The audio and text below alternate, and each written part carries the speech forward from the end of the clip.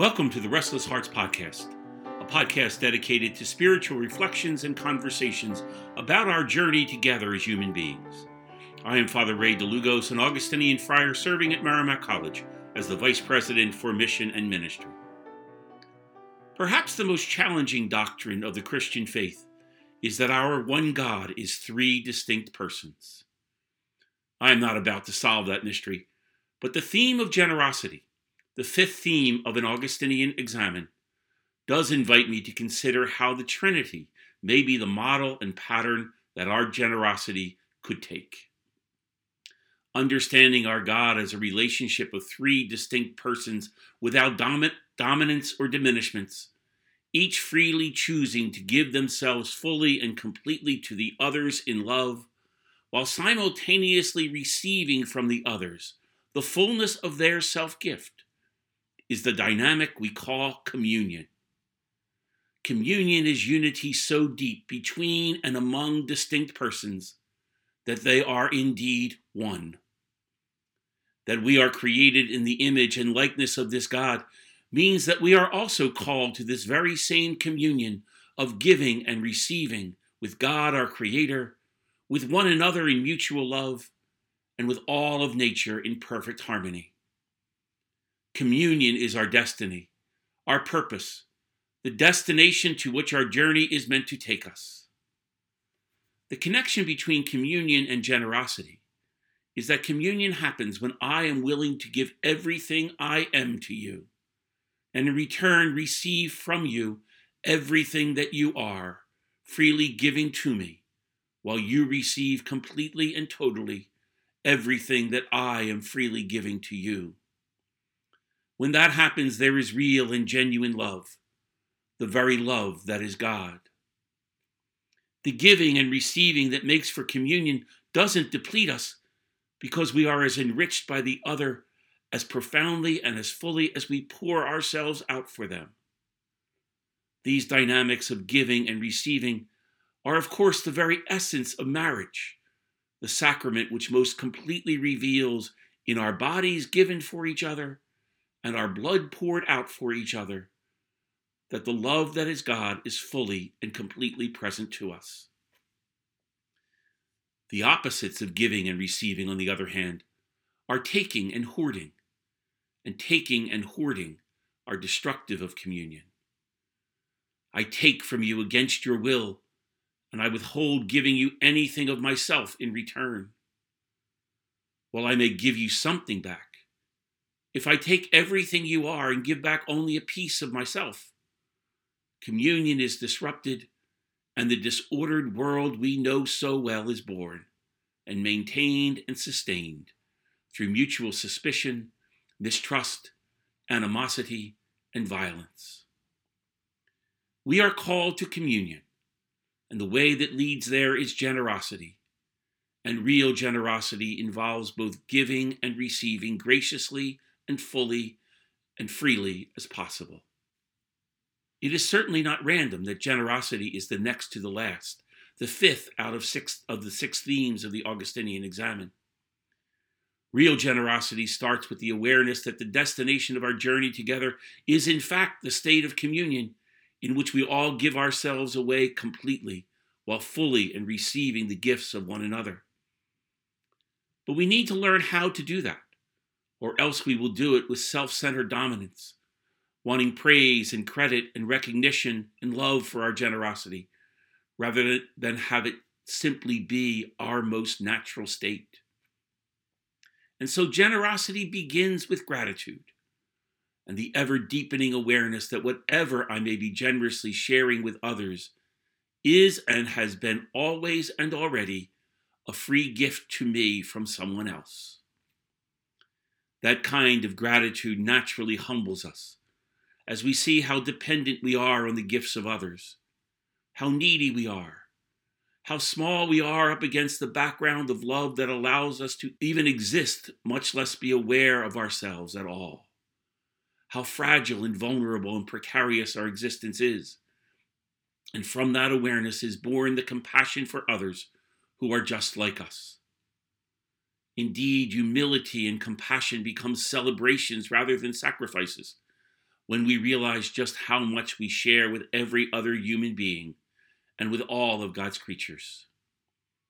We are one in our shared needs, our shared brokenness, and our shared vulnerability. And yet we are all different. We are the same in that we are all limited and mortal, all frightened and anxious and worried, all facing death and loss and sadness daily. But we are different in that each of us has something unique to offer, something no one else can give to the shared experience of being human. If I hold back my unique gift for fear of losing it, communion is broken and diminished for all, but especially for me. But that's the thing about generosity. While what makes me unique and different from everyone else, what makes me me and not you, are those special gifts that belong to no one else. But those gifts do not belong to me, but really belong to everyone. No one has my talents, my thoughts, my way of seeing and understanding things, my hopes, my dreams, my visions, my emotional responses to everything that happens to me. But while all of that is unique to me, none of it in truth belongs to me, unless I wish to keep it and not share it with you. To make that choice is to stop communion from happening. I deprive everyone else of what only I can offer, and at the same time leaves me lonely and isolated and separated, wondering why my gifts are not keeping me warm or bringing me love. When compassion born of humility arising from gratitude really kicks in, then generosity is the most natural thing in the world. I see your need and I offer you something that fills it. You see my need and offer me something of yourself, and I receive it with joy and gratitude. And we are one, and neither of us is in the least bit diminished. And we then know what love is, and therefore we know God. The most foundational characteristic of life in community for St. Augustine is the willingness of everyone to call nothing their own, but to hold everything in common. While the most concrete manifestation of this is what we call the communion of goods, whereby none of us owns anything for ourselves, but everything is the common property of the community. That is merely the tip of the iceberg of sharing. Augustinian community is meant to lead us to the state of communion that is our destiny. And so it is the giving and receiving of ourselves, and not just our things, that is its true essence. It entails the sharing of ideas without dominance or judgment, so that each person's unique perspective can enrich the perspective of everyone. It involves the transparent sharing and receiving of our emotional lives so that no one is left alone in grief or anger or fear or shame or joy, and all are invited together to respond to the experiences giving rise to those emotions in ways that are fully and completely human.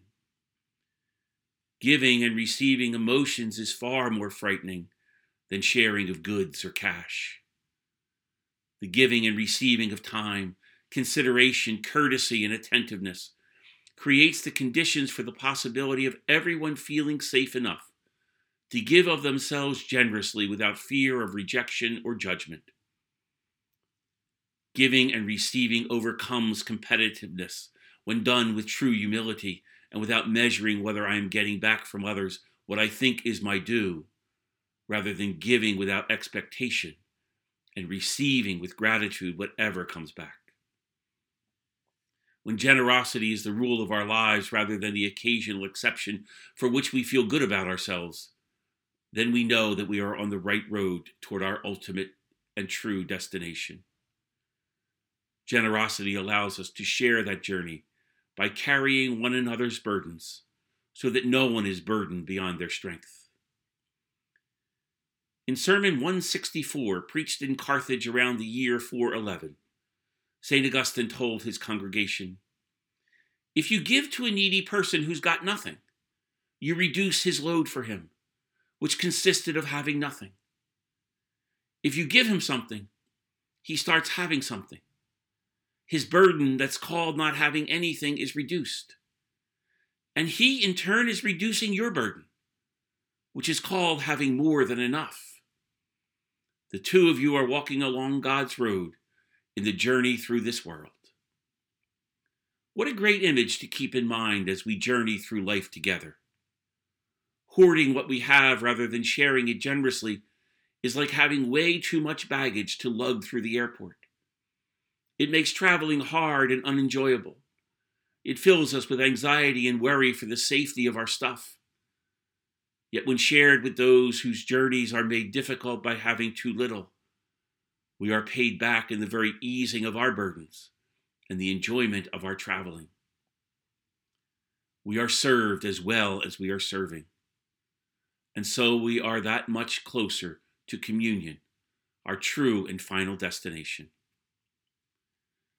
I can't end this reflection on generosity in the Augustinian tradition without talking a little bit about another great Augustinian saint, St. Thomas of Villanova.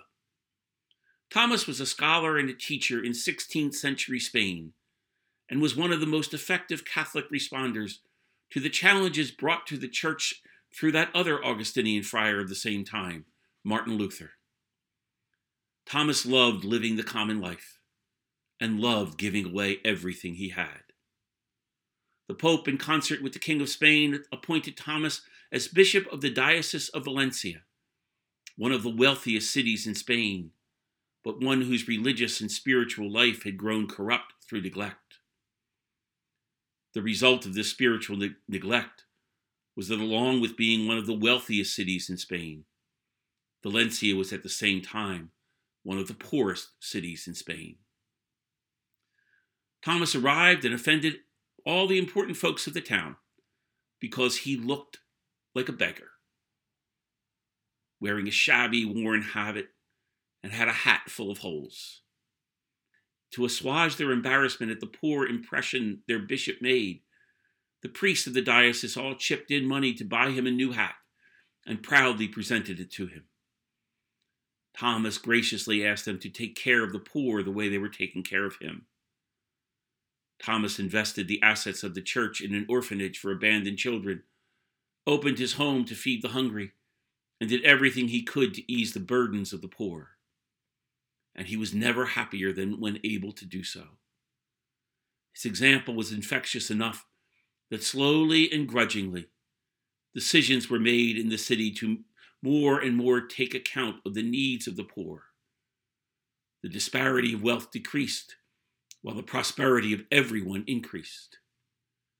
By the time Thomas died, there was only one citizen of Valencia who was truly poor by material standards: the bishop himself. In fact, as he was dying, he made sure that all of the few remaining possessions he had were given to the poor, including the straw mattress on which he lay dying. Thomas left no will because he had nothing left to give away. We can certainly imagine what an easy journey home he had, without any burdens to separate him from the communion that was his and is our destiny. Peace and blessings on all of you, and may this time of stress and fear and shared vulnerability offer us invitations to the generosity that will lead us to our true home, in communion with one another, with God, and with all of creation.